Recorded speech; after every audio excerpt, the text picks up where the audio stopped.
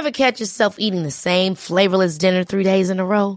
Dreaming of something better? Well, HelloFresh is your guilt-free dream come true, baby. It's me, Keke Palmer. Let's wake up those taste buds with hot, juicy pecan-crusted chicken or garlic butter shrimp scampi. Hello Fresh. Stop dreaming of all the delicious possibilities and dig in at HelloFresh.com. Let's get this dinner party started. I'm Sandra, and I'm just the professional your small business was looking for. But you didn't hire me because you didn't use LinkedIn Jobs. LinkedIn has professionals you can't find anywhere else, including those who aren't actively looking for a new job, but might be open to the perfect role, like me. In a given month, over 70% of LinkedIn users don't visit other leading job sites. So if you're not looking on LinkedIn, you'll miss out on great candidates like Sandra. Start hiring professionals like a professional. Post your free job on linkedin.com/achieve today. Real spoilers powered by ReviewSTL.com. Warning, the following film discussion will ruin the ending of any movie you haven't seen. Example, Bruce Willis is dead at the end of The Sixth Sense. See how I ruined it for you? Just like that. Here are a few more. Rosebud. Silent breed is people! I am the father. Get it? Real spoilers. You've been warned. Broadcasting from the lush but not lavish studios located in the basement of the O'Keefe Institute for Advanced Film Snarkitude, this is Real Spoilers, episode 604, Mulan. They didn't do it like a Disney's Mulan or a Mulan. I think when you exclusively put it on your own app, people can figure it out. Touche. I just thought like we'd get some sort of title tweak to differentiate it from the animated version, but it's interesting. They used to with the live action. It used to be Disney Lion King or Disney Cinderella or whatever. Now they still put the logo above it, but it's not in the like technical IMDb title. So I wonder if it's just inferred now, where they're like, "Yeah, you get it. It's you know what we do." Yeah, totally. I don't know. Well, before we dig in, let's go around the virtual table and everyone can introduce themselves. This is Joe. This is Kevin. And this is Tom. And also joining us to discuss Mulan is special guest Win Lee. Hey, Win, how's it going? I am doing okay. And again, I was just to, apologize on the record that, I initially missed the meeting time because when you have slight headaches in the night and then, you need to have a good night's sleep in order to, prepare yourself to, be all alert and bright to talk to fine gentlemen like y'all, fine gentlemen of the movies like y'all. So you did another show before this? You need to medicate yourself. And that was one heck of an Advil pill. So, hey, now wait a minute. No paid, no unpaid sponsorships here on the show. I think he's secretly trying to sneak in an Advil spot. Yeah. It spells ADVIL, listeners. Win is the pawn of Big Pharma. He's infiltrated our show. It's funny. He has a headache before every show that he guests on. This is really interesting. Try new Sleepy Time Advil. Yeah, I'm a fan of Martin Shkreli. That was a joke, by the way. No, I'm really glad that we're doing this on Zoom, though. I'm like, I hope have you any loss of taste or smell? Yeah, right. Should we be concerned? No. I'm all good. Just Rona free. But even though it's a little bit startling, like you were like, damn it, is it? Is totally? Is it? I know getting sick right now is not fun. Yeah. I've had a couple times where I always start feeling weird when the seasons change and I get allergies, and every single time it's happened, these like a couple times in the end of spring and summer, I'm like, oh crap, I don't feel well. And luckily, I mean, as far as I know, I never turned into anything serious. Oh, Joe, I think Joe just got it. Yeah, Joe just dropped. He's gone. He's been having major internet issues today. We'll continue on, but yeah. So no, I'm glad you're doing well, and thanks for joining us. It's no big deal, and this is the episode that matters. It's the big review. All right. Yes, this is the big one. So, thank you, Tom, and you're very welcome. Joe, who's missing. Joe in spirit.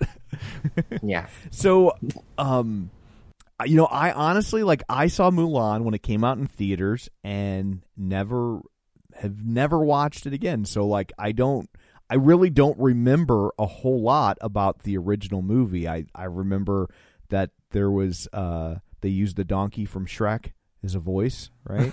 But yeah. I was like, what? But okay, I get you. It's Donkey as Mushu. Yeah, Donkey from Shrek as Mushu. I remember when Shrek came out, I thought it was weird because I was just like, this is the exact same performance. Like there's no difference between what he does in Mulan and what he does in Shrek, right? I mean, but when you get Eddie Murphy, I guess you're not really, you're not asking him to do something drastically different. You're like, I want Eddie Murphy as this adorable sidekick. And I get that. I just was like, they don't come out that far apart. And so I remember when Shrek came out, I was really surprised that was even a choice they made because he had just kind of done that. Like 1998 Mulan, and then Shrek was 2001 or something, very early 2000s, right? Yeah. So, relatively close together, especially with the lead time for animation. And it just always surprised me. Like, even when Robin Williams went ahead and did that Fern Gully movie, it was totally different than what he does as the genie. Yeah. So, but yeah, well, you know what? He's not in this. Mushu's not in this movie, so we don't have to worry about that. Yeah, he would have been really out of place in this.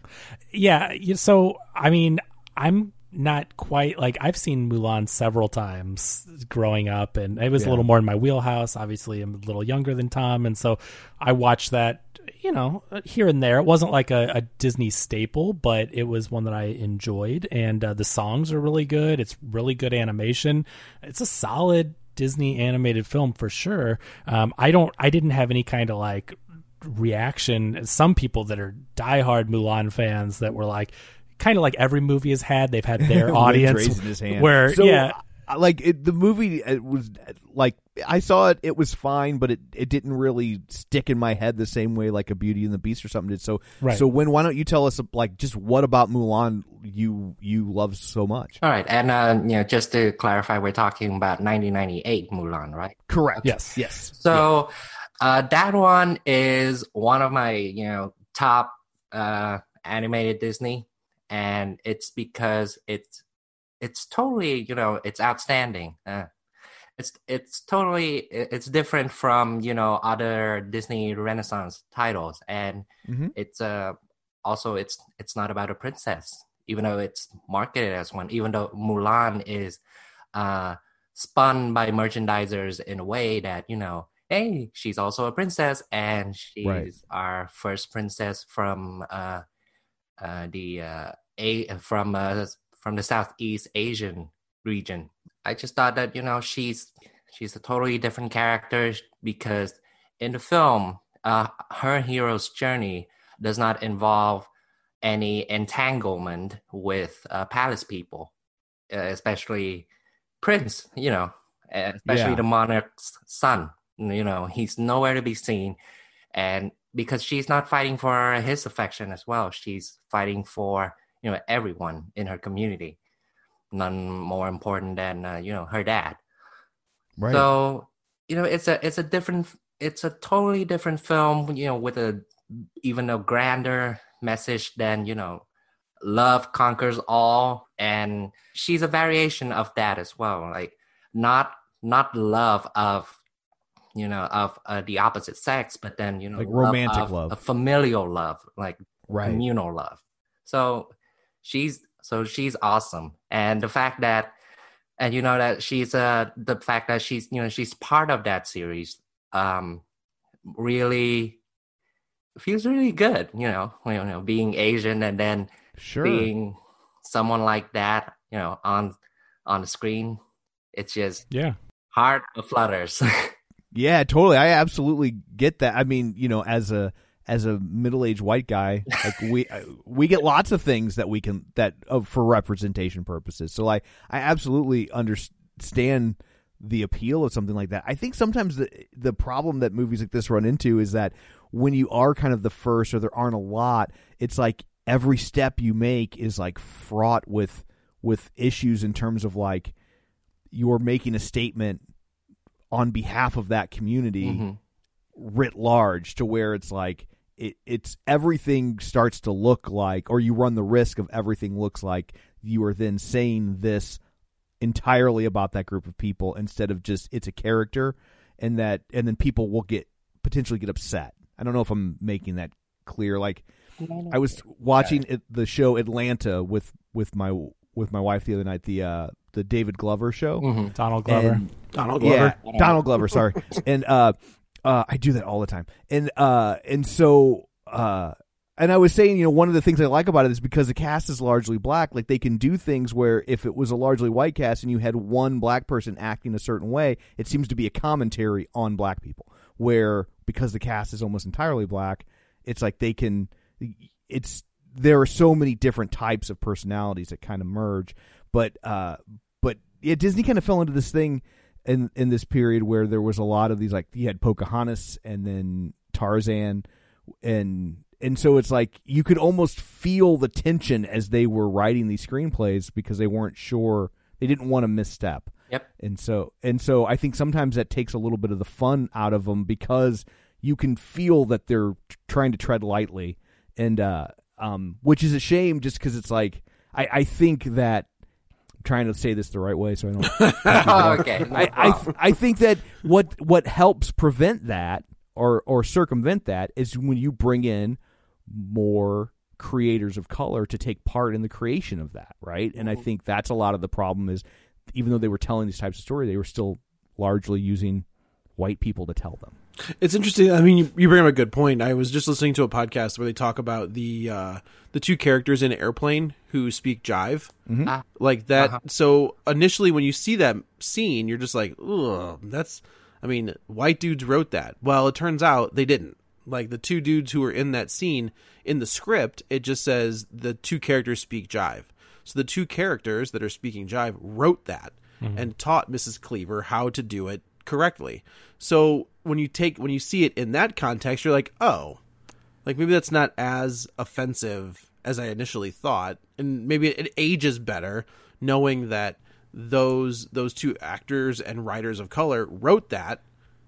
I mean, it's just like Blazing Saddles, right? Like that's Richard Pryor being involved had a massive hand in writing that right. script. So well, that's like, the bigger thing is people shouldn't be so quick to be offended because there's a story behind every production and behind there's so much more than just face value. So, right. But what I really like veering into this 2020 version of Mulan is that you've got the all Asian cast. So instead of having, Miguel Ferrer and Harvey Fierstein, great actors, no problem. I mean, no personal problem with them. June Foray, I mean, Rocky the Flying Squirrel, like these actors are great. But with Mulan, you have white people or people Spanish, different, but not Asian people playing Asian characters. And so fast forward to 2020 and it's that all Asian cast, which I think is a great choice. And when I feel like Ming Na Wen should have been in this movie. Well, she is.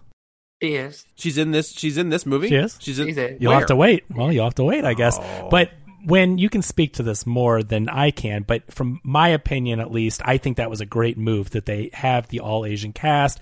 I think they did it right with this one. And because of the feel of the movie, it really worked. I mean, is that kind of the same thought process you have with this one?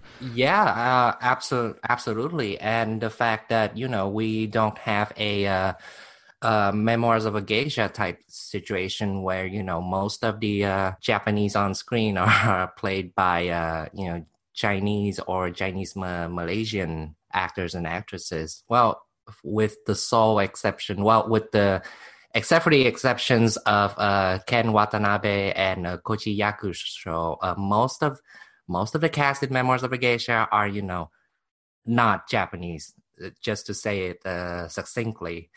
For the case of Mulan, everybody on screen is, from the right nationality, right nationality or, has Chinese ties, descent, or all that sort of stuff. So, it's brilliant. Good. Yeah. And that's great to hear because from the outside looking in, like, when we see the inclusion and trying to get, people that are Asian and just using Asian as this arching word. Like from the outside, you could be like, oh great, they have an all Asian cast, but then you're also saying that all Asian people are the same, and they're not. So to your point, Win, it's like just because they got Asian people, well, if it's a story that takes place in Japan and you have Chinese or whether it be Vietnamese or, you know, it just because you're like, oh, but they're all Asian, that's good enough. That's not good enough. And it really is kind of demeaning to say that all these nationalities are the same because they are quote unquote Asian. So that's great to hear that they did it right. And, you know, we also got, maybe this is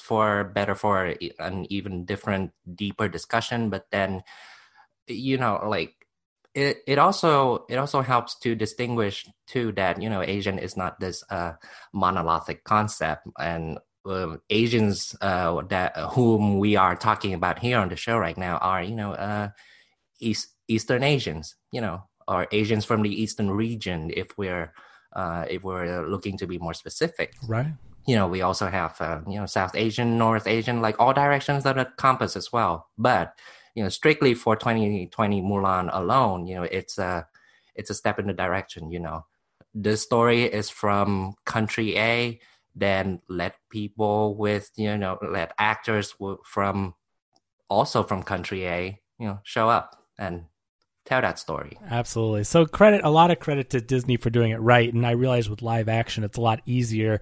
Like they don't really have much of a choice because like we were talking about white actors in the animated version, but they still could get Asian actors not from the right region, like Win said. So that's great that they did it right. I think the cast is very good. And also like, I'm just glad, you know, that they were, they being Disney, you know, they were able to find, you know, all of these faces and names. And as opposed to during Aladdin, I don't know if you guys still remember, they were like, guys, it's so hard to find Aladdin.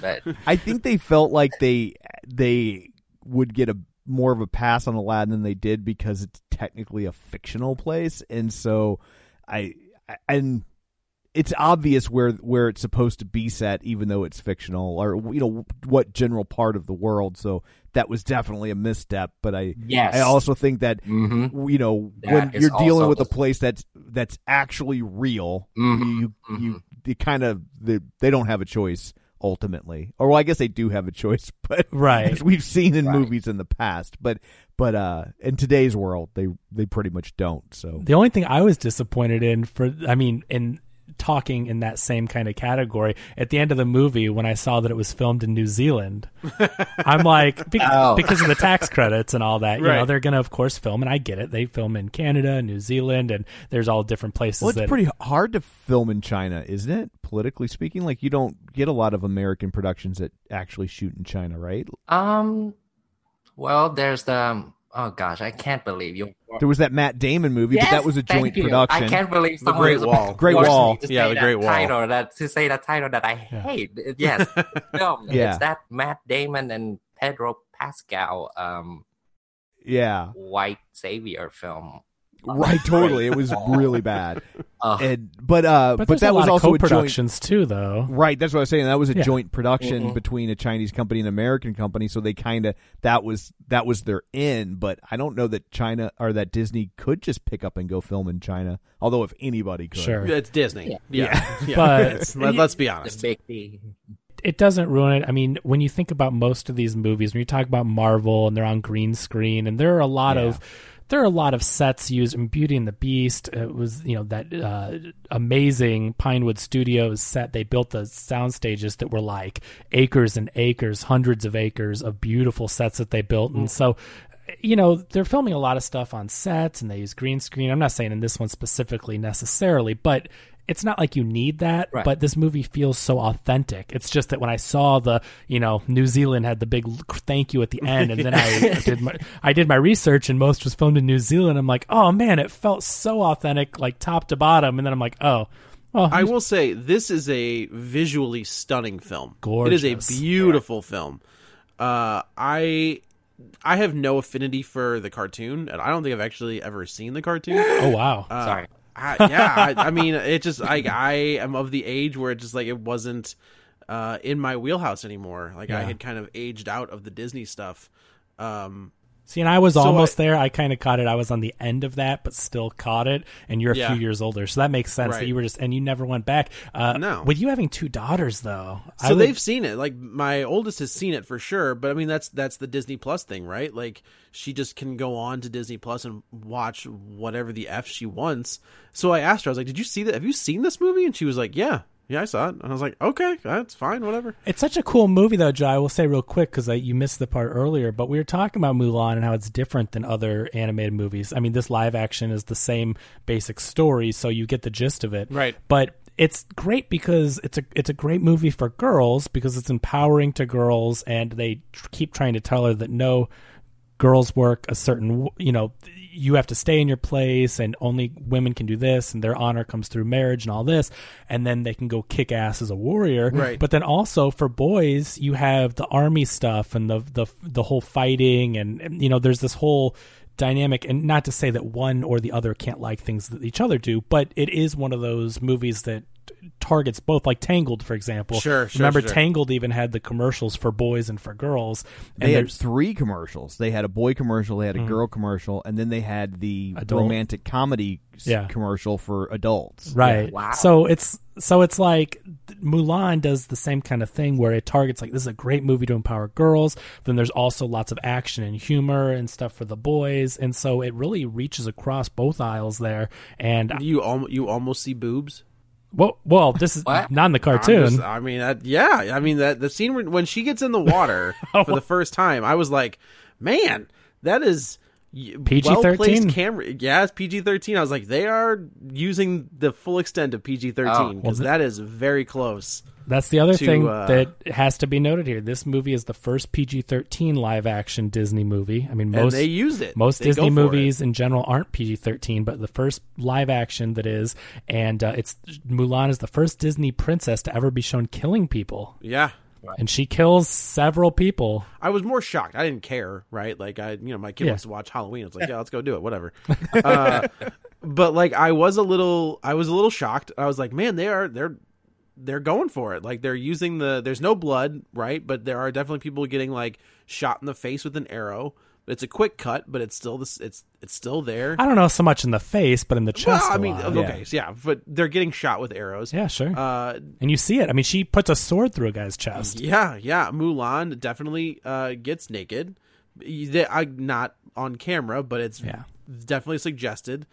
And so I was like, all right, like if this is, but hey, Hong Wei does too for the ladies, or if you're into that, saying, right? There is a ding ding, right? So when the WWF switched from the Hulk Hogan stuff to the Attitude Era, when he got naked, that was great, super gross. But those fans that watched in the mid to early 90s grew up. So they changed their product to age up with their fans. Disney is kind of entering that stage where there's going to be a large group of kids who started watching on Disney Plus, and now they're growing up, so they can handle some more adult stuff. So I feel like doing this with Mulan makes sense. But it 100%, if you were going to do a PG-13 Disney, it would be Mulan, but I obviously think they did it in reverse. It's not like they were just searching for a PG-13. No, totally. But if you're gonna do Mulan, which is a movie about war, how do you make that PG? It would feel so cheap to be like, right.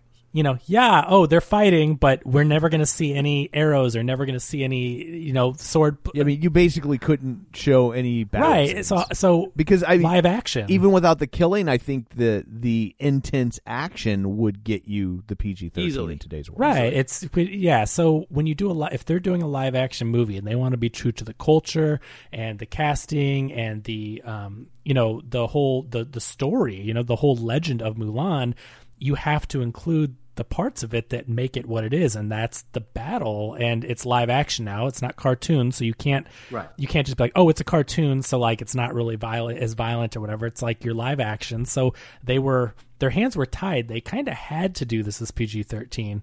With that being said, I think it's handled very well. There's no blood, like Joe mentioned. Not even like the PG-13 black blood. Like, it's just non-existent. It's intense. Like, for a real little kids, sure, it's a bit intense. But I also, in the day and age that we're living in, I don't think it's that intense compared to what kids are seeing even on TV. No. Or playing in their video games. Oh, easily playing in the video. Exactly. So, you know what I mean? It's a very... So many kids are playing video games that are going to be way worse than anything you see in this. That, like, I think that's probably also... I can't help but think that also didn't affect their decision making in terms of, like, you've got kids playing all these video games where they're killing people left and right, and we're going to freak out now? Yeah, you're going to freak out arrows when you take, like, a Gatling gun to a guy's face? Right. It's just the world we live in is different. Yeah, and just to add on to y'all's point, going around and then finding 13 or 14-year-old kids that will say, my favorite superhero is Deadpool. Sure, right. That's a great point. Yeah, it's no longer it's not a rarity anymore. My son's favorite superhero is Deadpool. He's never even seen the movie. I don't know how. Like it's. That Yeah, no, I'm pretty. He's asked. I'm pretty sure he has. I would say how much is he at home with you? But I'm pretty sure he hasn't because he asks to watch it. But he just knows of the character, and Deadpool's even in games, so he sees him in different media. Like the idea and the theory, the concept of Deadpool is one that he really likes. So yeah, I mean it's a different world, and so I'm glad they made it PG-13 because it would have felt really inauthentic and would have been silly not to make it include the content that the legend is about, and they handled it well. I think the action sequences are really well done. To me, this movie felt more like something like a Crouching Tiger, Hidden Dragon than a remake of the Disney cartoon, right? Like the legend is the same, but that's because the cartoon's also based on the legend. So they keep the beats there enough to keep it a Disney remake, like because there's certain beats, but then they also expand upon the story and they add new things like the beginning. If we want to get into the story, you see Mulan as a little girl. You see her from a very early age has these skills, and they paint it. Does she use midi-chlorians? Because there's a lot of Force talk in this movie. They just did like a auto switch with Chi to the Force. Because there's a whole speech by Donnie Yen in this movie who gave an almost identical speech about the Force in Rogue One. I really wish he said, "I'm one with the Force, and the Force is with me." He's like, when your chi surrounds us all the time. Some of us can focus it a little bit more than others. I'm like, what are we doing? What's happening right now? But what's great though is that again, when we talk about this movie is true to the culture that the story is based on, chi is a real thing, totally, yeah, right? Yeah, and so it's great that in this story you see all the different pieces of culture. Wait, Kevin, are you trying to tell us the Force isn't a real thing? I mean, it depends on. You better watch your mouth. I don't even know who you are anymore. Right. So, it's been nice talking to you. Now I gotta sign off. So my Tylenol PM's kicking back in, guys. I gotta go. Hey, that's Advil, and he's not going to get his money if he says Tylenol, so you better watch it. But no, it's great. I mean, speaking to the culture, and when maybe you can elaborate a little more. I know you've written your review on Mulan and done more research, probably more extensively than I have. But when I did the research on the chi, I mean, and they talk about that it is a concept that every living being has this life force, and it's chi. And in this legend, they believe that if you channel your chi, you are able to use it for these abilities. And so, of course, there is that kind of supernatural element and this legendary status because this story is a legend. It's based on, this warrior Mulan, and so it's not going to be exactly grounded in reality, but this belief in chi is. And so I appreciated that they incorporated that in rather than just saying, "Oh, she's a girl, but she went and trained and now she's good." Yeah, they give you that. Yeah, well, because growing up in a household and in a culture that are big fans or big admirers, big kind of it's on, drop everything and watch wuxia serials or martial arts serials. The concept of chi being incorporated in here, even though it does not advance depiction of a ancient Asian culture on cinema that much, but anyway, it's just nice to see that it's being incorporated in here and it's being so prominent. And yeah, because even though it might sound a little bit supernatural, but it's just our way of well, to me, from my perspective, it's just a way for us, to kind of like make us a concept like skill or ability, something more tangible, something more kind of like more visible. Yeah. Like think Christopher Nolan, he tries to, make time, for us. He tries to make us see that, time is a visible concept, and then we can manipulate it in Interstellar. Like, same thing here. Yeah. And also, as you mentioned earlier, Kevin, that yes, this Mulan is a bit of the remake of the animated original, but it also goes back all the way back to different interpretations of the Ballad of Mulan. And that's also something that I appreciate as well, because after the Lion King fiasco, which just beat for beat, just exactly the animation, but now everything is in 3D, and you want to pet the lions a little bit more, I guess. But that movie was a tribute band, right? Like, yeah, it was totally. Yeah. So our 4 screenwriters, which are, interestingly enough, none of them are Asians, but at least they have the right approach. That is to go all the way back to the source material and find something else that hasn't been explored yet or could be explored, and see if it makes sense, and then try to incorporate it in this telling so that we can have a familiar experience, but at the same time, it's fresh. It's kind of like seeing Friends, but then seeing the same Friends, but then having a totally different discussions about something else rather than what you normally discuss. So that's good. They take the animated version and they kind of age it up, because there's no like comedy, right? Like Mushu's not in this movie. There's comedy. It's I mean, like the Mushu character doesn't exist. Yeah, exactly. I get what's Joe talking about. Yeah. So they've taken some of the more I don't want to say sophomoric, but like childish aspects of Mulan, and they've taken them out. Well, in that period especially, Disney, and they still do this, but they definitely were like, and who's our cute comic relief that we can turn Eddie into Murphy into a stuffed animal, right? Yeah. So right, that was, right.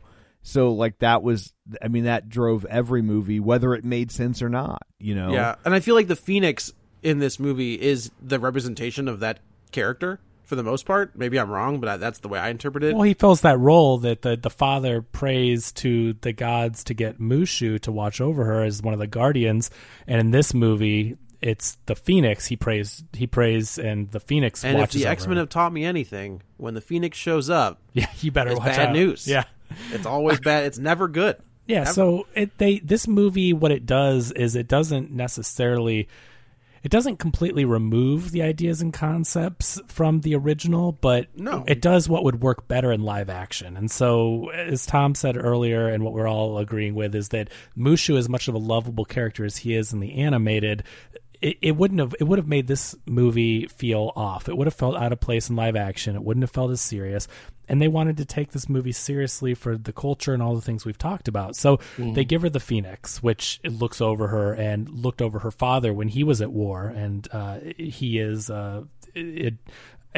he was injured in war, but he is I don't know if you would say highly decorated. I didn't see any medals. It sounds. I mean, when Donnie Yen is talking about him, it sounds that he was a highly skilled, highly respected warrior, and he's busted up, like his knee. They don't really tell you. It's his leg, basically. Yeah, his leg's all messed up, and he can't fight, and he's a little dejected about his situation because his daughter Mulan has. Well, I thought that part was a little silly, just in terms of like, yeah, his knee's busted up. Also, just something else to think about. You're 100 years old, right? Like your day. I don't care how great your knee is. Your battle days they're behind you. That's true, but I guess I appreciate since he doesn't have a daughter or doesn't have a son, like he has to. There's a code of honor basically where he's like, I don't have a choice here. Like I have to. If I don't go, it's dishonor. Even that scene when he goes and takes the scroll, and he falls, and Mulan goes to run out there and help him, and Mulan's mom says, "You're going to embarrass him more by going by his daughter, this woman or this girl going out there to help him up."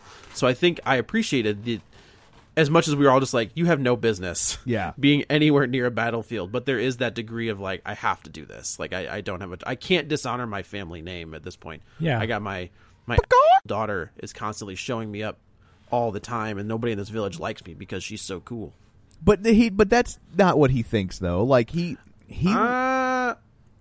I think you're right. I felt like the women felt that way about her. I felt like he thought it was pretty effing cool what she could do. And I think you're right. I think he did think that in moments, like that scene when she's jumping off the roof and has that pretty ridiculous. I felt like he took a secret pride in it. He knew culturally that's not where everybody else was, but he looked at it and thought it was cool. Yeah, I was only thinking of like that scene at the dinner table when he is pretty livid about the current situation and kind of snaps at Mulan, but that's probably more based on like where his headspace was at that point, rather than he's thinking that his daughter was. It's like, I look at it as like, if you have a kid that's really funny and a bit of a smartass, like you can like that, but there's also a time when they need to know to turn that off. Mm-hmm. So it's my not kid so is much... my kid is yet to figure that out. Well, sure. Yeah. Yeah. And, if I may chime in, like, absolutely, this discussion that we're talking about here is just, it just shows, again, it's another argument as to why I love the original Mulan so much, because it's one of the more compassionate Disney Renaissance pictures, because it's it introduces conflict, it introduces notions that would raise conflict, like this being in a very highly patriarchal culture, but then here's this family that's blessed with a really cool daughter, but then no matter how cool she is, she will never be accepted into society. That kind of view, it's just kindness. For a Disney film, it's very complex. Yeah, it's got layers. Mm-hmm. And it's not a contrived conflict, right? Like it's like there are versions of that conflict that people deal with every day in a lot of different capacities, and so it feels like more of an organic story, And also, any Disney movie where both the parents are alive, hey, like that's a step in the right direction. Yeah, but also to your point, when like you look at Ariel and she's accepted by everybody. Sure, she's a little flighty because she wants to go to the land world, but I mean, Belle, Jasmine, like they're not really outcasts. In the respect, Belle's pretty ostracized by the entire village. But I guess there's a whole song about it that opens the movie. There's an opening musical number because she has the audacity to like to read. Yeah, but I guess I feel like with Mulan, at least in this movie, like everybody's against her. But it's like, it's cultural. That's the most important thing. Totally. Is that this movie shows that there are certain things that honor is like number one, and they even have the 3 hallmarks, like they keep hammering home the loyal, brave, and true, and everything they do revolves around these beliefs. And I think the difference between Belle and Mulan is that Belle takes more the attitude of like, go to hell, I'm not changing anything about who I am. Right. You're the ones who are wrong. What's that? No, I was just it's just great the way that you're describing it. Oh, gotcha. Not just a mere rebel, but then rebellious at the same time. But then like y'all can go to. I feel like Tiana is kind of on Mulan's level. right? Like Tiana, there's a whole nother level of outcastness from when that movie is set. And she wants to start her own business, which is like... Well, she's also a black woman in the South. Mm-hmm. Like, there's a whole nother level of, not being looked at as an equal in that movie that I think is kind of subversive, that people kind of, I don't know. I feel like that's a fantastic movie. Like, that's a very underrated... That's the first John Lasseter one, unfortunately. He came in like halfway through. Did he? Yeah, like, and if memory serves, and he had them make some tweaks. Oh, okay. Okay. So it's like, that's why I think that's kind of like that, and Entangled were pretty deep into production when he came on board. Okay. And so he definitely had them make some changes, but there was only so much they could do to kind of update that, which is, I think, why both of those movies work but aren't necessarily at the level of what we're seeing from Disney Animation at the moment. I was just thinking, like, Tiana and Mulan share a lot of similarities in their conflict with not even with identity, but with people kind of saying you can't do that. Sure, like you're not allowed to do that. So back to this one. So we see her growing up from a very early age, and that's nice. I appreciated that background. She has a sister, when did she have a sister in the original? I don't remember. For the original animation, no. Okay. But possibly in the various older interpretations of the Ballad of Mulan, we have characters that, the animated original gloss over or just left out completely. Mm-hmm. Sure. So I like that like Wynn said earlier, there's more additions from the Ballad of Mulan, the original legend, and we get to see more of her family life. So she has this sister, and the sister doesn't harness her chi in the same way. So that's why Mulan is kind of seen as the outcast by her family. The mother would like her to just be a good girl and be married and bring honor to the family like that and behave like your sister. Mulan, on the other hand, we see her getting into some trouble because she's able to harness her chi and do these acrobatics and everything. But what I really like is that, to Tom's point earlier, there's a line in the movie when her father finally tells her that she has to hide all of this. He says that I encouraged you for too long. So you could tell that it's a good line. That's a real good line. Yeah, it's a good conversation, and it's sad and heartbreaking because you know that he loves his daughter more than anything, and he does think she's really cool. But then there's this whole honor to your family, and the culture just does not support that, and so he has to tell her that you need to hide, and women aren't meant to do this and all that. So it's a heartbreaking scene that he doesn't want to have that conversation, but he does feel it's necessary because of how they live their life by these set of rules, these systems, these honor, these codes. And so there's that very early on. But so as she grows up, you get into some very similar scenes to the animated version. So you get to see the matchmaker, which that was a fun scene to see brought to life. It was a good little scene, yeah. Yeah, and I really like the musical homage to the original score.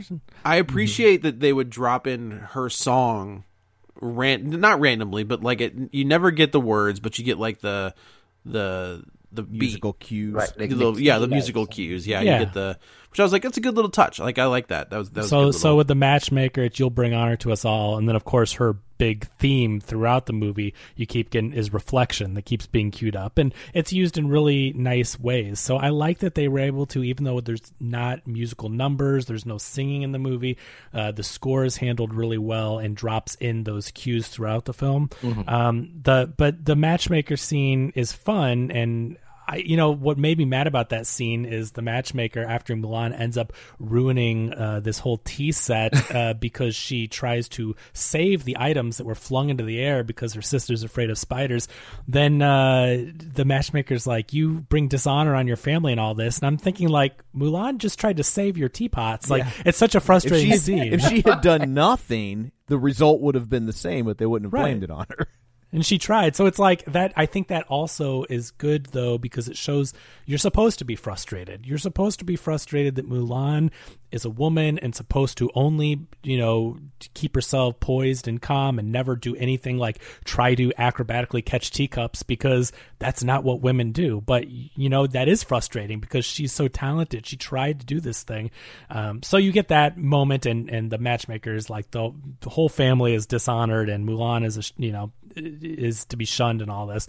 So you get that scene that's the same. The real conflict comes in with much like the animated version, where you have this army from the north has come in and is trying to take over the empire, which the emperor is played by Jet Li, which I thought that was kind of a cool casting. I hadn't seen him in a while, and I'm like, oh wow, Jet Li is now at a place where he can play the old wise emperor. That was like mind. And it's a tiny the Forbidden Kingdom reunion as well. So, pretty cool. Donnie Yen is like the leader of the army who is then going to protect from these incoming forces from the north. But you've got, is it Jason Scott Lee is the this movie has like Jason Scott Lee is in one of my, I don't know, I guess it is a deep fried taco, like Dragon, the Bruce Lee story. I love that movie. And like they thought he was gonna, it's interesting, there are 3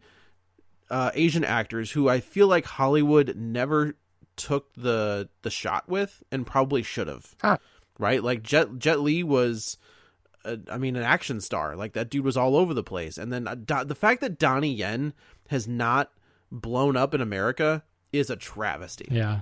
Like that dude is, if you've never seen any of his work, like Flashpoint or Ip Man, like all of that stuff are amazing. Like that dude should be like rock level, like action star. Right. So like Jackie Chan, of course, Jackie Chan, Bruce Lee. But then Jason Scott Lee was another guy who had like this cup of coffee as a top tier actor, and then he just kind of went away. Well, so it was kind of awesome to see him back on the screen. What's interesting is that he played Mowgli in the live action Disney Jungle Book. Yes, that's right. So this is interesting that he returns from playing Mowgli to now he is playing Khan, the villain of this Mulan story. And then he also was a voice in Lilo and Stitch, the first and second movie. The brother, right? Yeah, David, I think is the character name. I thought he was the love interest in the animated one, but I looked it up and it's BD Wong. Oh, okay. Who plays the love, like not the love interest, but like the. Oh, right. The male counterpart to Mulan in the animated Li Shang? version. Captain Li Shang. Who is not here, but like I don't know what the word is for a reverse amalgam, but they've split they've split his characters. So the big, just to get into it real quick and not to spend too much time, but Li Shang is of course the love interest who, when Mulan becomes a soldier and she has to be disguised as a man, the whole concept of these stories, they have this love connection type of thing, and the Li Shang character has been embraced by the gay community or the LGBTQ community. Oh, really? Because they form this relationship when he still thinks that Mulan is a guy named Ping. Like they read into the subtext that he was actually falling more than friendship for Mulan's male character. So he has been embraced by that community, and so by removing him, they're frustrated that I see. Understandably, they're frustrated. But the thing is, he was also her commanding officer. So it's not like I firmly believe Disney did not remove the character because he's a gay icon or anything like that. But at this time in the Me Too movement, and they've even gone on record as saying this, to have your commanding officer, who is in a point of authority, a power position, have a romantic relation with a soldier, that's fair. It's not okay. Right. So I was glad to see the romantic storyline get jettisoned, just because it's like, not every she doesn't need it. Yeah, not every journey has to do that. Like it kind of, I feel like it kind of lessens the impact of what the story is about. In the same way that it was nice that like Frozen didn't revolve around, her finding her prince, right? Like, well, it kind of did, but they reversed that. They did it in a really smart way, where it's. Anna was looking for her prince. Yeah. But turns out the prince was a jerk. Right. Like, the Yes. Yeah, so the resolution wasn't necessarily I found my prince, right? Like that's right. And I'm so like I was kind of happy to see it go. I do get what you're saying though, Kevin, about how people like the aspect of the like speaking of Anna and Frozen, can you hear my 3-year-old screaming the yes, Frozen we can. song Yeah. right now? Yeah. Yes, we can. Let it go. I get why people would respond to this idea of like he fell in love, even it wasn't gender based. Exactly. So actually, I feel like they even reference it where it's kind of like the scene when Mulan finally takes a bath, where he's just like, "You can turn your back on me, that's fine," but like when it comes to that battlefield, like we're all in this together. So it's not so much of a romantic thing as much as like, dude, we're gonna die. Like, and we need each other to watch each other's back. So it's more of a camaraderie and a relationship based on the love thing is completely scrapped. Yes, exactly. And to Tom's point, it's fine. So I feel for the people that character is an icon because of what he represents, and that's really nice. But in this movie, it just wouldn't have worked with the power dynamics. So I get that. And then also what I was going to say is they split the Li Shang character into two different characters. So you get the Donnie Yen is the commander character, and then you also do with Hong Wei get the love interest character.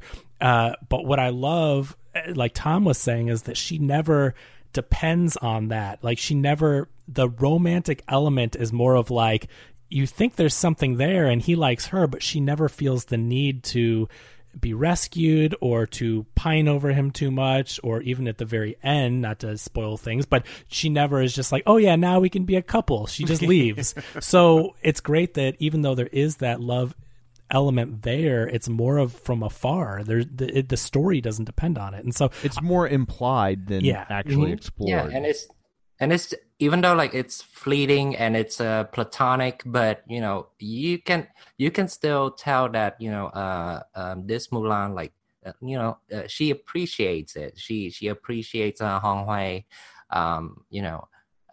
attention for her, but again, Kevin Joe, you got it right. Like she doesn't have to dominate, let it ride or die by it, Yeah, and I like that reference. And the other thing too is I believe there is subtext there that Hong Wei gives Mulan some looks as Hua Jun.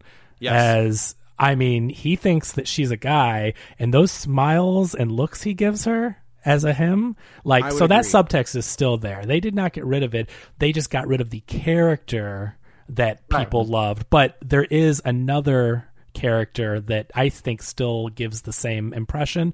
So you can read into it as camaraderie and you've got my back and all that, which is great. But then also if you're looking for the subtext that maybe there's something more than friendship there, it's there. So they did a nice job, I think, of making both camps happy if you let them. If you can sit back and say, he's not there for this reason, but here's this other one that's here. And I thought they did have a good chemistry when it got into the camaraderie stuff.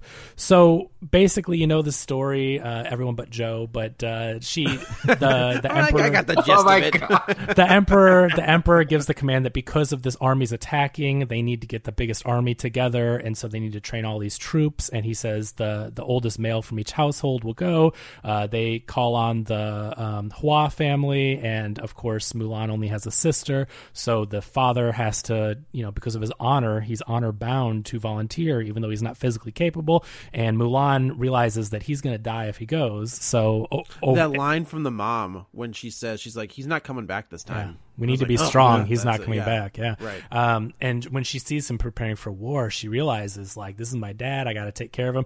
I only want to mention this moment because I thought he gave a really great line when he takes down his sword that he brought from battle, and he's sharpening. Right. Beautifully shot, by the way, but you see it overhead, and he's getting his sharpening stone out, and he's sharpening this blade, and she says it's beautiful, and he says that it's a beautiful tool for terrible work. Mm-hmm. I thought that was such a great line. I really thought that was amazing, because when you look at weapons, whether it's a sword, whether it's a gun or something, there can be really beautifully crafted, old muskets with carvings on them and things, beautiful weapons. But Hattori Hanzo sword, if you will. Right? But those those weapons can take life. Those weapons are tools for they're destruction. made for taking lives. Like they can. Yeah. So the line was a beautiful tool for terrible work, and I thought that was delivered so well.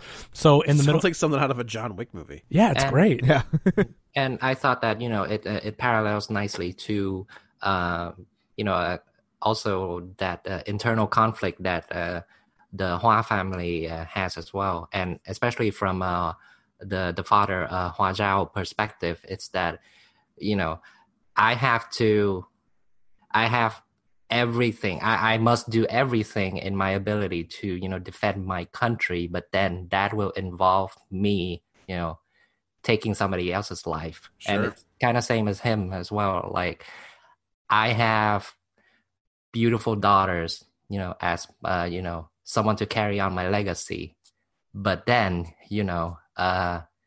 they were born in an extremely man's world. So what do I do?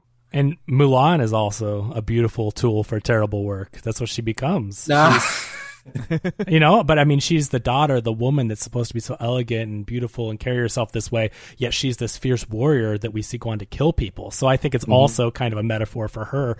But she sneaks off in the middle of the night. She steals his armor. She steals his sword. And in the morning, the father wakes up and sees that only her hair clip is left. And so... Oh, yeah. And that too, like, you have to commit actions that are dishonorable to do the grandly honorable thing in the end. Right, exactly. It's not about the simple current now. It's like she's trying to bring honor to her family, even if it means disobeying the code of honor that says women can't do this. So she leaves that, and the mom says, go after her, and he says, I can't, because if I out her, then she'll be killed. So her best bet is to go, and she's a fierce warrior, and hopefully she'll survive. So, it follows all the beats of the cartoon where you're training. She's introduced to the guys. There's a nice homage where one of the soldiers is named Cricket, who of course there's a cricket companion in Mulan. So she's introduced to Donnie Yen and the love interest, Hong Wei, and all the different characters that we're going to have. And basically she has to train and figure out how to not be discovered as being a woman. It's that, just one of the guys. Yeah, exactly. And so I thought it was pretty clever how in this more realistic setting, in the cartoon, you don't really think about it as much, but in real life, you're like, look at all this training you're doing, all this dirty work, and then you're not showering. So you see her go into like the locker room scene that you get in movies, and this guy's dropping his towel and all this, and she's taken aback by it. And people keep touching her boobs on accident. What? When they're sleeping? Yeah, when they're sleeping, they keep putting their hands on her chest. Oh, so I didn't take it as her chest as much as they were just. No, it is. That's where their hands were going. No, and not it's on like purpose. It's like spooning. They were just no. There are definitely scenes where she's got to like get her hands like up on her chest. It's 3-1 here. I never saw that. What are you talking about? There's just a the whole movie scene you where want she's to like, see. No, I don't think it's played at all from touching her chest. I think it's all just she's like blocking them from touching her chest. From spooning her. From being Disney Plus. You can't spoon somebody dark. when they're laying on their back. You're dirty. Get over it. You're dirty. I'm telling you, go back and watch those scenes. She's laying on her back the entire time. So you get all these comedic elements where it's like she's got to be one with the guys. So one of the generals comes in and says that we need someone for guard duty, and she volunteers every night to do guard duty so she doesn't have to take a shower. It's like, yeah, right away. So I thought that was a fun way to deal with it. Like, well, how is she not going to take a shower? Okay, so guard duty. And you get into all these comedic scenes. Like Joe said, there's like, the guys are like, they're rolling around in bed and want a spoon for companionship, and you get a lot of little comedic beats here. But meanwhile, they're all training up and they're getting better. They start off with they can't hit the target for arrows, like they're hitting the ground in front of the target. They have to carry water up a huge hill to the top, and no one can ever make it, but they're like falling over and dumping their water. And if I may interject, always. Like, I really love that variation on that, that the strength training as well regarding the water buckets. Yeah. If y'all remember, like in the animated original, there's actually a bamboo stick between the two buckets, so you have to bring that up. But now, oh yeah, that bamboo stick is pretty much your shoulders, and then your your deltoids. So it requires much more strength. And try to do that for it's more grueling. Yeah, try to do that for a minute as opposed to going up a mountainside. Like, it's insane. So they get a minute. Yeah, try to do that for 10 seconds. Try to lift those buckets up, right? So they see them getting better and better. They make it further up the mountain. Eventually, skipping ahead, Mulan gets to the top. She's the only one to do it. The archers are all hitting their targets. So the army is improving. And meanwhile, you're cutting back and forth to Khan, the Jason Scott Lee villain. And I really like this new character they introduced. They introduced the character of a witch, an actual witch. So did you think that was going to be Jet Li's daughter? I thought the entire time that they were going to hint. The character. The character. Yes, okay. I'm sorry, not the actor. Yeah, I'm like, what? I thought for sure the reveal was that he outcast her. Yes, right, because she was a witch. Right. No, I didn't read that. That's an interesting idea. But what I really like about this character, you get a parallel to Mulan. So this witch who has abilities of her own, but hers isn't fighting like martial arts. Hers is actual witchcraft. She can shapeshift. She can take the form of animals. She can take over and possess people, take their form. And so I really like that even though it's different abilities, she's also harnessing this power that for a woman would seem, like Mulan is not able to do martial arts. Her having these powers is totally unacceptable. And so she was completely outcast from her community. And so she's a bad guy, but she also is kind of in the same position. And so Mulan has someone she can relate to, and the witch even tries to bring her over to the bad side. But of course, Mulan would never agree to do that. But she's dealing with her own struggles, and the patriarchy of the Jason Scott Lee character. Right. Even though he is nothing compared to her, he may be a warrior, but she says at one point when he tries to say she's like a dog, like a scorned dog, yeah, and she's like, I'm a warrior and I could kill you without even hardly blinking an eye, and he's just like, know your place, and you need me, and you want to find a place in my regime, and no one else will give it to you. So it's a really interesting relationship that they give her, because even though she's powerful and could kill all these people, she's a woman. And so she's like automatically down a tier, which is crazy, right? And so... And the actress Gong Li, she plays that character like outstandingly, even though clearly we don't get to see that much of her, but then, whenever she's on screen, like... she just makes her presence really known all out, and she's great. Yeah, I like that too, and because it's I like the addition of that too. Even though I really wish that our screenwriters took deeper research and not try to call her a witch, because witch is a very Western concept. We don't have the equivalent of that in Asian culture. Maybe some sort of a spirit might be better, or it's quite difficult to find a word because there's no equivalent to that. But anyway, her character, Shan Lang, she is I think based off of one of the additions to previous interpretation of the Ballad of Mulan, where there's one version of it where we can have Mulan out in the battlefield as well, but then she's also befriended another woman warrior, and who apparently bears the name Dua Shang Nang as well, very similar to our witch character here in this, that's nice that they Mulan.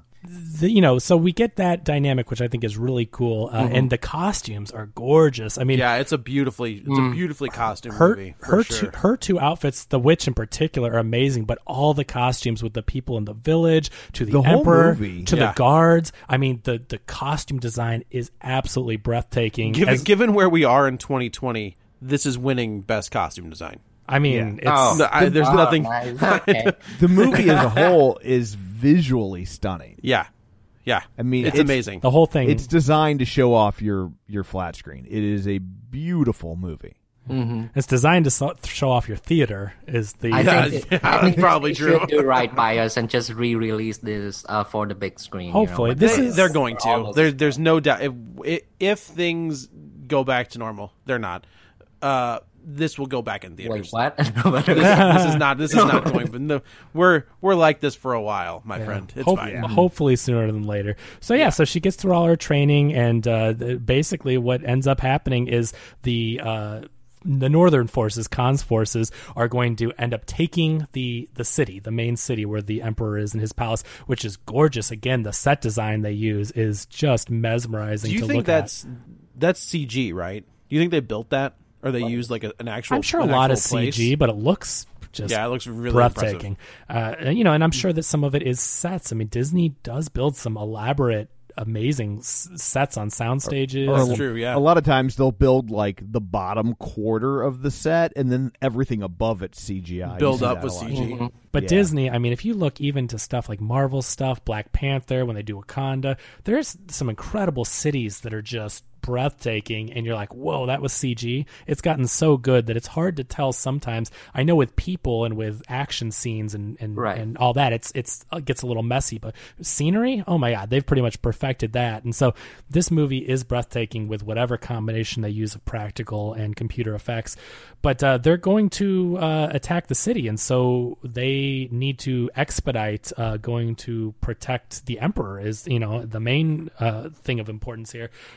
We get basically, before they end up going to save the emperor, we should mention the great action sequence. Whenever Khan's forces attack the armies, they have these catapults, and they're launching these huge stones that are on fire. Fireballs. And they're breaking up these. Goodness gracious. Yeah, exactly. And they've got these shield formations where these guys, the troops are all forming up into this ball with their shields, but this catapult is taking them out. They're exploding all over the place when they get hit. And so Mulan realizes that she has to go save them, and so she ends up taking a bunch of helmets and planting them up on the ridge and firing arrows, which again you see her shooting arrows straight in guys' chests, taking them out.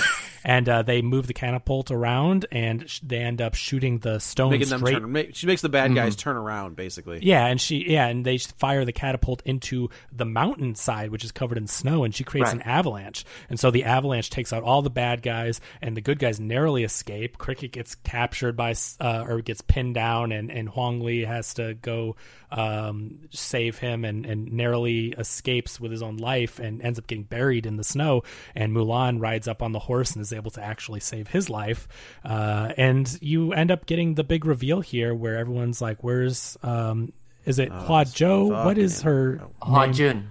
Hua Jun. Okay, because it's Ping in the animated, right? Right. So she gets a more traditional name in this one, and she ends up revealing herself. Like, she's had the great moment where you get reflection, the big ramp up of reflection, and the only thing I didn't like about this, I get the circumstances are great here, and lives are on the line, but she takes all her father's armor and just throws it on the ground. That was kind of silly. I mean, I think you're going to need that. But a movie about respect and honor and everything, she loses everything of her father's. Yeah, and when we get to the end, literally everything. Yeah, and so I get that it's a metaphor. I get that she's shedding her fake persona. She has the interaction with the witch where the witch is like, "Who are you?" And she says that she's Hua Jun, and she's like, "No, you're not. Who are you?" And she says, "I'm Hua Jun," and the witch is like, "Well, you're going to die living a lie." And so she ends up throwing this, not like a ninja star, it's like a little dagger, and she throws. It was like a ninja star. Yeah, some kind of best way to describe it. Kind of like a sai, like Raphael has in the Ninja Turtles. It's like a dagger thing with points on it. And like a kunai. Yeah, and so she ends up. She hits her with this thing, and she flies into this rock and gets knocked out. And the narrator, who's the father in this movie, is like, and Hua Jun did die. And you're like, what? Holy crap.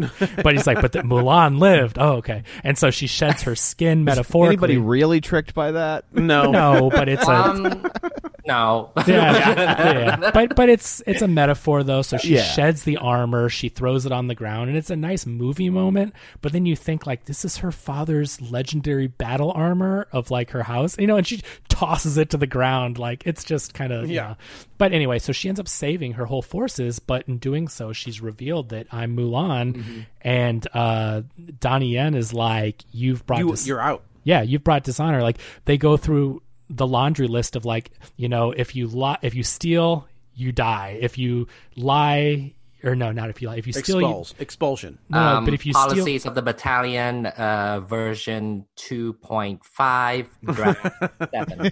Yeah, it's like everything is death, but luckily lying gets you dishonored. Like it's the worst thing before death for them.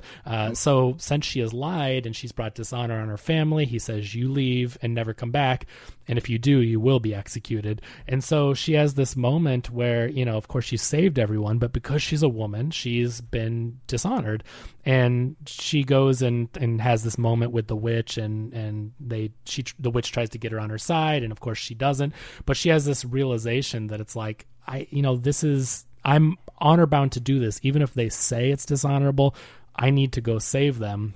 The witch tells her that the army is going to attack the emperor. So she rides back, and Donnie Yen is like, give me my sword. I think he's about to execute her. Oh, shit. He's about to make good on his word. But then everybody, starting with Hong Gui, everyone chimes in like, he says, you would believe Hua Jun, why don't you believe Hua Mulan? And he says, I believe Hua Mulan. And Cricket says, I believe. And they all like back. that too. Yeah, it's a nice moment. I like that bit a lot. Like just...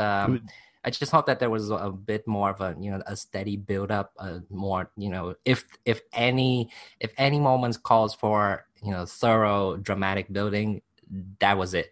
But the fact that it was even incorporated or mentioned, I respect that. I appreciate that. It's have a whole bunch of guys just saying that I believe her. It was also very Spartacus.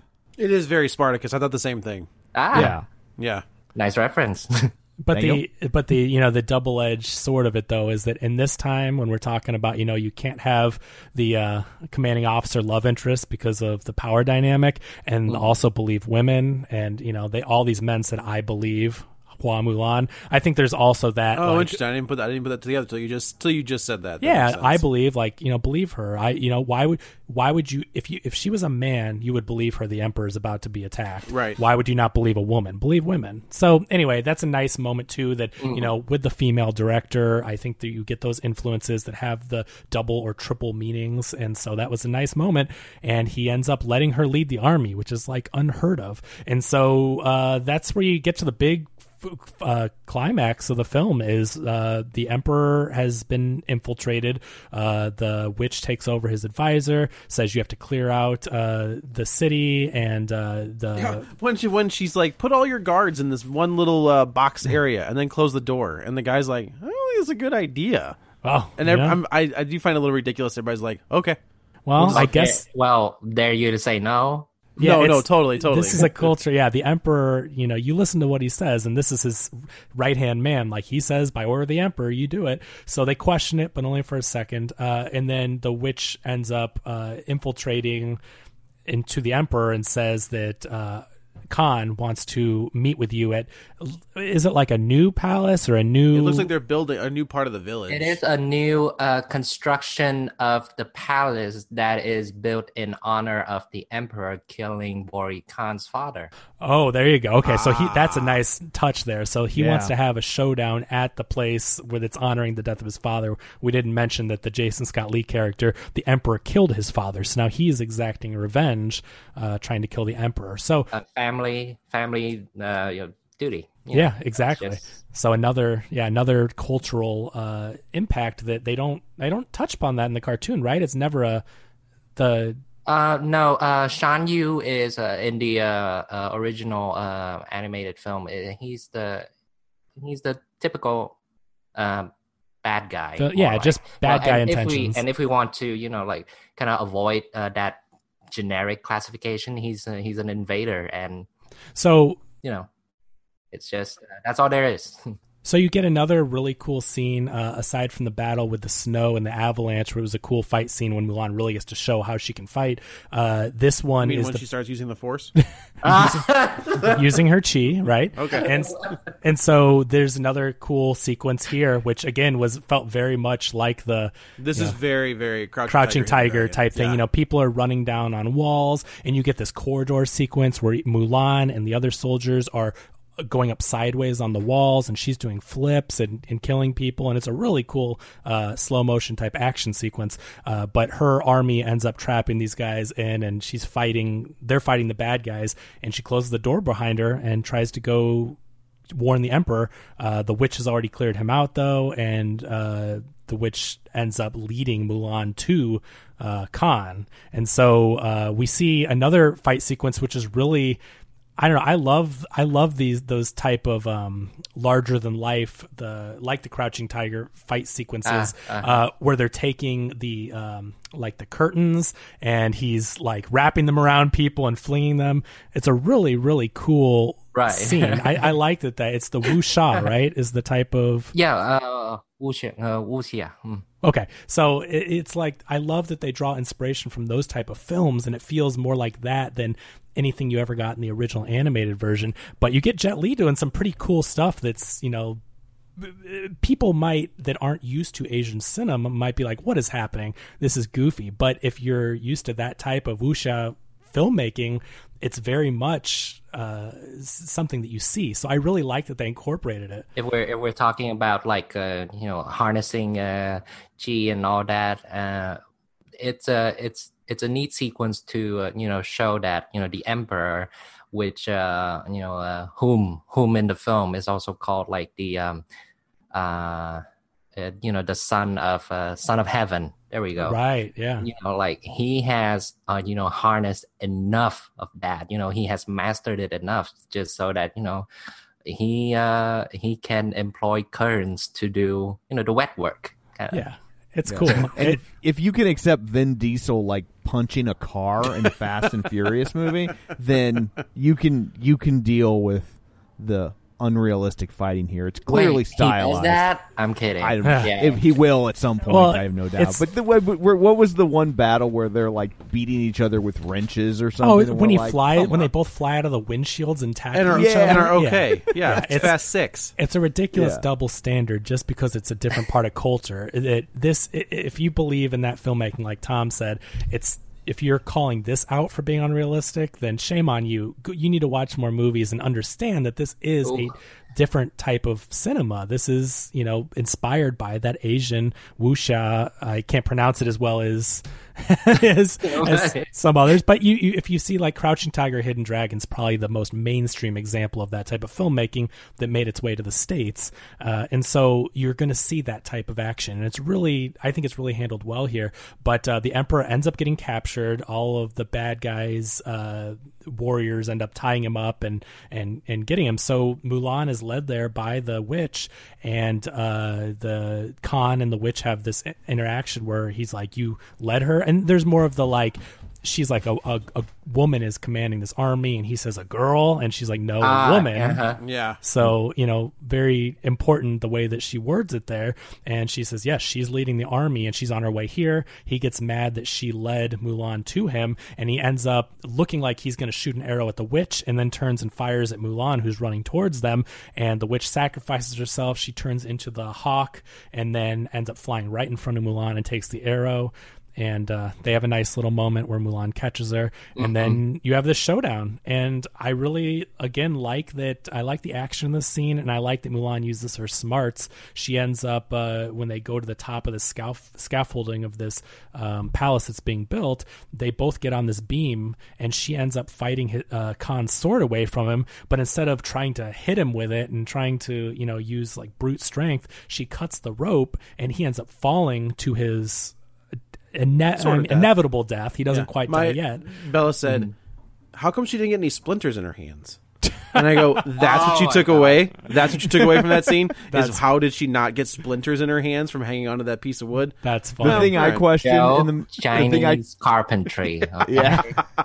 The thing I question, just from a logic standpoint, was a little bit earlier when the witch character releases like the birds, and the birds start attacking them, and all the soldiers like use their shields to kind of form a little hut. Hut to protect themselves from the birds, and I was like, but not from the arrows? Really? Like that's Huh. When did they have arrows flying at them? Well, the other army was shooting arrows, right? The good guys shot the other army with arrows. I don't remember the bad guys. I just assume they both had arrows, and how else are you going to fight from a distance? Like, you know, I don't know. Okay, maybe they didn't have arrows. I mean, I didn't see them shoot arrows at them, but yeah. I think it was our Imperial Army fired the arrows, but not them. Yeah, Gotcha. I never saw it. Yeah, there's a whole. Instead, they have catapults, which is No, the riders, like when they do that cool little flip around on the back of the horse, they're firing arrows. Oh yeah, there you go. Yeah, that was cool. Cool. When they would drop off the horse and flip back face backwards. Yeah. That was really awesome. Very cool action sequence. Yeah, that's when Khan tried to lead them away and they went off to the side. Yeah, there's some great practical work.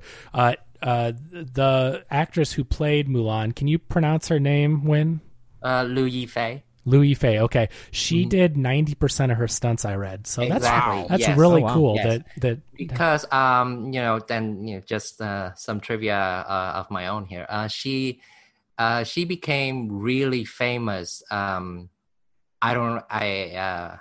She became really famous, especially in the Vietnamese community, because she played the principal actress in a serial called Legend of the Condor Heroes, where she plays Zhao Long Nu. Also a very mystical character, and because the actress, she also has a background in dance and martial arts as well. So all of this, I bet when she showed up, she was like, easy. I got this. Yeah, because I heard like over 1,000 people auditioned and she got it, and they wanted someone that not only could do a lot of the martial arts, they didn't want to have doubles for a lot of it, but also someone with the star power. And it sounds like in Asian cinema, she's already found her, she has some kind of stardom, so she had a nice head start there. And and because of her presence, that is why a lot of older generations are drawn to this as well. You can say that it's just a movie, it's just Mulan, so what's the big deal? But then when I call back to my grandma and my parents back in Vietnam, and we would just talk about hey, what's out in what's the new thing in theaters right now. And when I talk about Mulan, and then they were all like, oh, is it the one with Xiao Long Nu? Is it the one with Liu Yifei? So it's not just appealing to us who grew up with the animated original as well, but then it's with people who who've known her like way back when as the OG princess of the screen. Yeah, it helps explain the casting here, certainly, and she does a great job.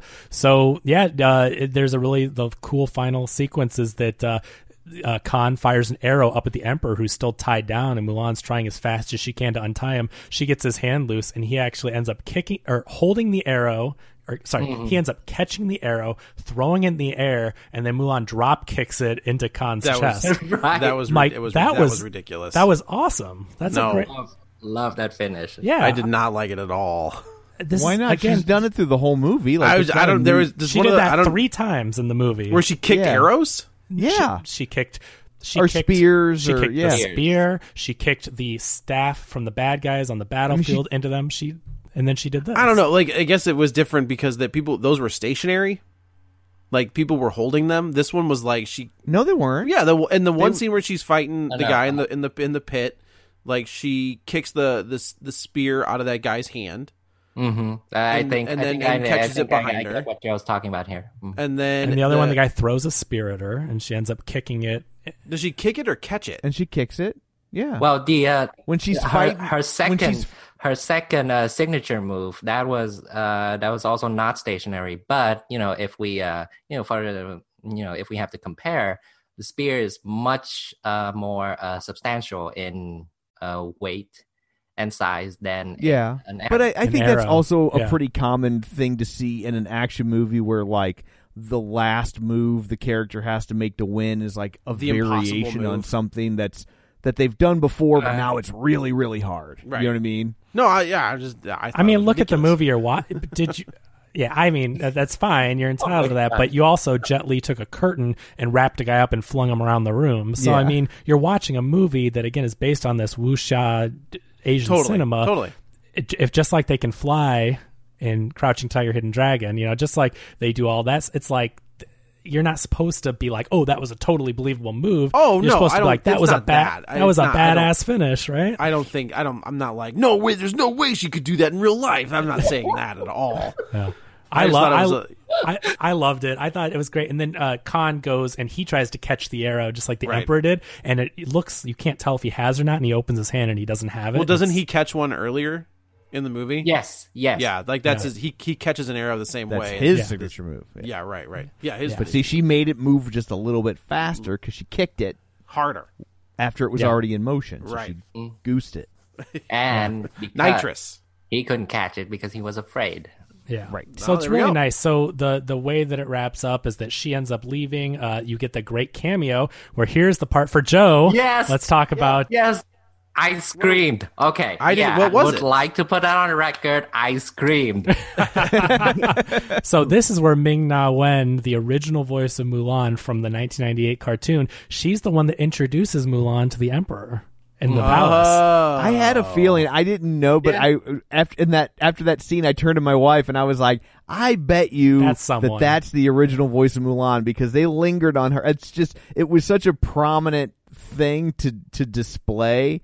Just so point blank, and I was like, that means something. It's also that Leonardo DiCaprio like pointing at the screen kind of yeah that was me, but also there was screaming. That was a cool moment, and also it was a pass the torch moment too. She steps to the side and lets Mulan walk forward. It's a really nice way to have the original actor in the movie and then step aside and let the new one walk forward. It's really well filmed the way they did that. But the Emperor ends up offering her a spot. Like, she thanks her and offers her a spot in his Royal Imperial Forces as like one of the head commanders. And she's like, I appreciate it, but no, I got stuff to do at home.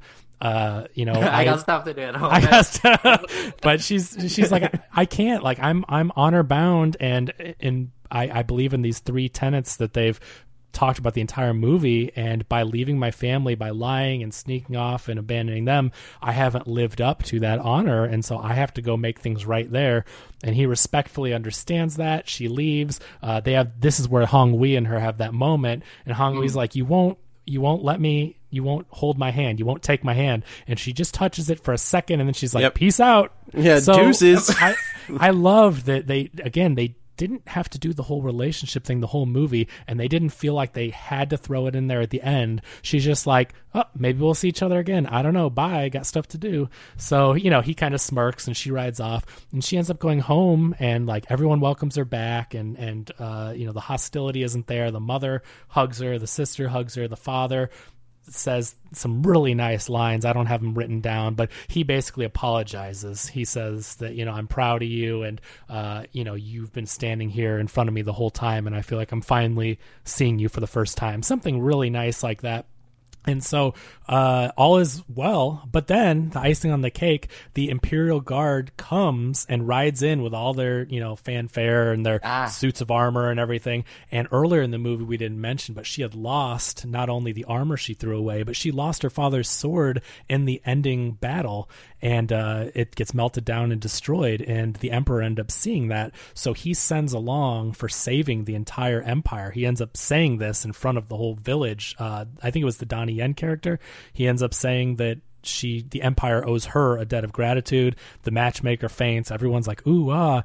And the Emperor presents her with her own sword. And it's this beautiful, like, jade casing, and really It's made out of jade. Yeah, it's gorgeous. Yes, just only something the Emperor is so rich and has the resources to make this extravagant sword that was, just this amazing piece of work. So she has her own beautiful tool here for fighting and whatnot. And the guard ends up saying, "Hey, that offer still stands. The Emperor would like you to join up." And they never give you an answer, but you kind of think like she's going. She's going to think about it. Yeah, for sure. She's not going to think about it. She's going. But yeah, that's it. They don't say an answer, but she's like, I've got this place. I've earned it. Things are good with my family. People know I saved the Empire. Like, I'm good. Let's do this. And that's how it ends. I think it's a good ending. It's a solid ending. It's one of my favorite live action remakes. I think they did solid. This was way closer to Cinderella than something like The Lion King, as in the story, or even Aladdin. Well, yeah, the Aladdin was very beat for beat, but this movie takes like Cinderella does, where it has the premise is similar, but they expand on the characters, they give more backstory, they give the characters more to do, and I really enjoy, again, knowing all the things in my research I found about the Eastern culture that they focused on. This was solid, and I really, really happy with the way it turned out. All right, well, I'm certainly glad, and it's just, and again, just to, going back to your point where you're saying that it's more akin to Cinderella rather than The Lion King or Aladdin, which is, I wholeheartedly, back you on that, because like Cinderella, or especially The Jungle Book, the variations, they go back to the source material, or maybe they just, come up with it. I don't know, but it's incorporated, well enough to be, kind of like a puzzle piece that fits rather than something else that, forced in. Aladdin isn't all that beat for beat, when there's also that element where, Jasmine is allowed to, not allowed, but Jasmine, breaks free and kind of like stakes her claim in that whole kingdom. It's nice, but it feels forced. Bingo. That's what we all said on the podcast when we reviewed it. We liked the idea of it, but the execution was terrible. Because Guy Ritchie doesn't know how to direct a musical, people. Yes. We could have told you that when he was hired. Like, we didn't have to see the movie to tell you that. But you're right. That's a nice moment in theory, and here is where they execute that moment. When Mulan, sheds the armor, when Hua Jun dies and Mulan is born, they capture that in a more impactful way, and it's more believable the way they build up to it. So I completely agree. This movie does all that. It gives you the people that grew up with it have stuff that they can enjoy and appreciate, but you're also getting something new and something that people that are familiar with the culture can appreciate, like you, Win. I mean, all these things that you're teaching us about, it's great to hear that, from your point of view, they really did you a solid in capturing that. And they leave it open for Mulan to Toulon. Oh, Mushulan. No. But I definitely think that they do. I think that they absolutely set it up where they can make more of these. Yeah. Without question. That is going to be in my head all day. What I do, I guess. Yeah. At least it's not like Toulon Too Furious or something. Oh no! The return of Mushu. So, Joe, what did you think never seeing the original? I thought this movie was fine. I was more taken aback by the beauty of it, the costumes and set designs and everything. I thought the movie was. The kids were entertained. I have no affinity. I was like, it's okay. Like it's a movie, so it didn't really knock me over with anything. I do agree that this is probably one of the better remakes, because I feel like they strayed far enough away from the original stuff that it's not a beat for beat remake. I don't think it comes close to Cinderella or Pete's Dragon. Yeah. Pete's Dragon is not a level. Huh.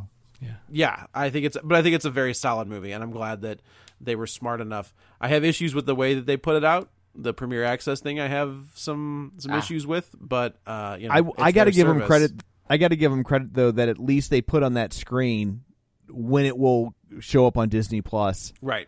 at no extra charge. So Right. like if you want, you know how long the wait is going to be. So if December is close enough for you, then you can wait it out. And if not, then, especially because you would hate for somebody to buy that like mid-November only for it to come out on December 4th Yeah, no for kidding. free. That would suck. Well, that's why you can't after the beginning of November. Oh, really? They just shut it down? Oh, they won't even They let you did buy that it. to protect people to not be like, oh, a week later it comes out. Yeah. Gotcha. But they made it front and center when you're purchasing it. I thought it was weird, though. I couldn't buy it within Disney Plus. I had to go to the website. Was it like that for everybody? No, I can buy it within Disney Plus. Yeah, you have to. You probably couldn't, Tom, because you did the 3-year deal where you bought it all at once. But like people Okay. that have a reoccurring payment on file, Okay. could already charge their payment. Gotcha. Because I was confused by that. I was like, why isn't there somewhere on my screen where I can just You click should be able yes? to, in theory. Yeah, definitely. Yeah. No, I agree with you, Tom. Here's the deal. This is a $200 million movie that Yeah. skipped theaters. And how do you think Disney pays for that? I mean, No, I get it. but they just missed theaters. Theaters is hundreds of millions of dollars for a Disney movie, and I mean they're upfront about it, and they say, hey, this will go to Disney Plus just like movies go to home video after the theaters. And you know what? If you have a family of 2 or 3, $30. I mean, that's saving you Well, that money. was in a text thread I'm in. That was my point. Is like somebody said you'd pay $30 to go to the theater. I was like, yeah, dude. Like, You're taking 4 a midday screening for me and the kid, and then like popcorn and a soda or something. That's $30. Yeah. And- that's more than $30. So And what's it's the no price? different. What's the price of not potentially catching coronavirus? Right? I mean, priceless. safety, cheaper Yeah. concession. So I mean, I can pause it and come back. Like she can. You can it's yeah. watch it as many times as you want. So there is added value. $30. If you're a single person, I get it. $30 is a lot for one movie, especially when it's going to be free. But you know what? Then you have the same option as all the people that don't go to theaters and wait for Netflix. So I think Disney gets a bad rap because they're known as like the evil mouse in this empire that is trying to destroy art and cinema and conglomerate. But I mean, They're taking all the G's. yeah, exactly. But it's like their business practices. I mean, they make sense. Mulan skipped theaters, so either buy it in this theater at home period or wait, and that's your choice. Yeah. I don't know. It doesn't sound like I was fine with it. I watched it with my wife and 2 kids. $30 divided by 4. Right. That seems more than reasonable. We did the same thing. And that this is as you all have mentioned, like this is a film with a huge price tag, right? Absolutely. Just $100 million more, and then Disney can claim that, hey, in our library we have one of the most expensive films in the world as well. The most expensive film in the world right now is still Pirates of the Caribbean at World's End, which is again also from Disney. So like 300 and the fact that at least it's out. So right. That I'm glad, but at the same time, that price tag and this kind of release, what will it mean? Will this set precedent or? Yes. Or to answer your question, yes. Yeah, if it does well. Or let's just say that it gets the numbers that Disney wants and all that. Does that number hold the same weight as whatever number it would have gotten for being a normal theatrical release? It'll be interesting to see. Yeah, absolutely. So, well, I guess that's it for this one. Let's go around the virtual table, and everyone can say where to find them. This is Joe. You can follow me on the Twitter at JoeyButts, BUTTS21. This is Kevin. Follow me on Twitter at KevinRBrackett. And where can people find you? Yeah, well, they can find me everywhere. No. On Twitter, I am NLE318. That's my birthday. Twitter. Send your presents accordingly. Okay. Happy early birthday. Whatever. And then you can find me on Twitter at Roger Kubert or on Facebook at Facebook.com/Tom O'Keefe. You can find the show online, Facebook.com/Real Spoilers. While you're there, like the page, join the group, and of course, be sure and subscribe wherever you get your podcasts so you never miss an episode. So that's it for this one. No idea what we're doing next week, so we will have to reconvene and figure that out. But thanks for tuning in, and until next time, Squash catches King and Victoria in bed together. Let's get down to business.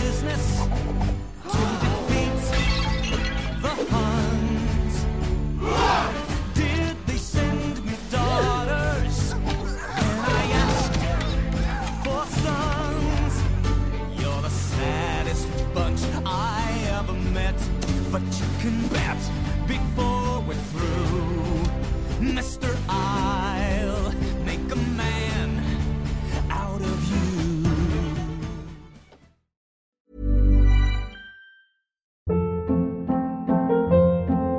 Hold up. What was that? Boring. No flavor. That was as bad as those leftovers you ate all week. Keke Palmer here, and it's time to say hello to something fresh and guilt-free. Hello Fresh. Jazz up dinner with pecan-crusted chicken or garlic butter shrimp scampi. Now that's music to my mouth. Hello Fresh. Let's get this dinner party started. Discover all the delicious possibilities at hellofresh.com.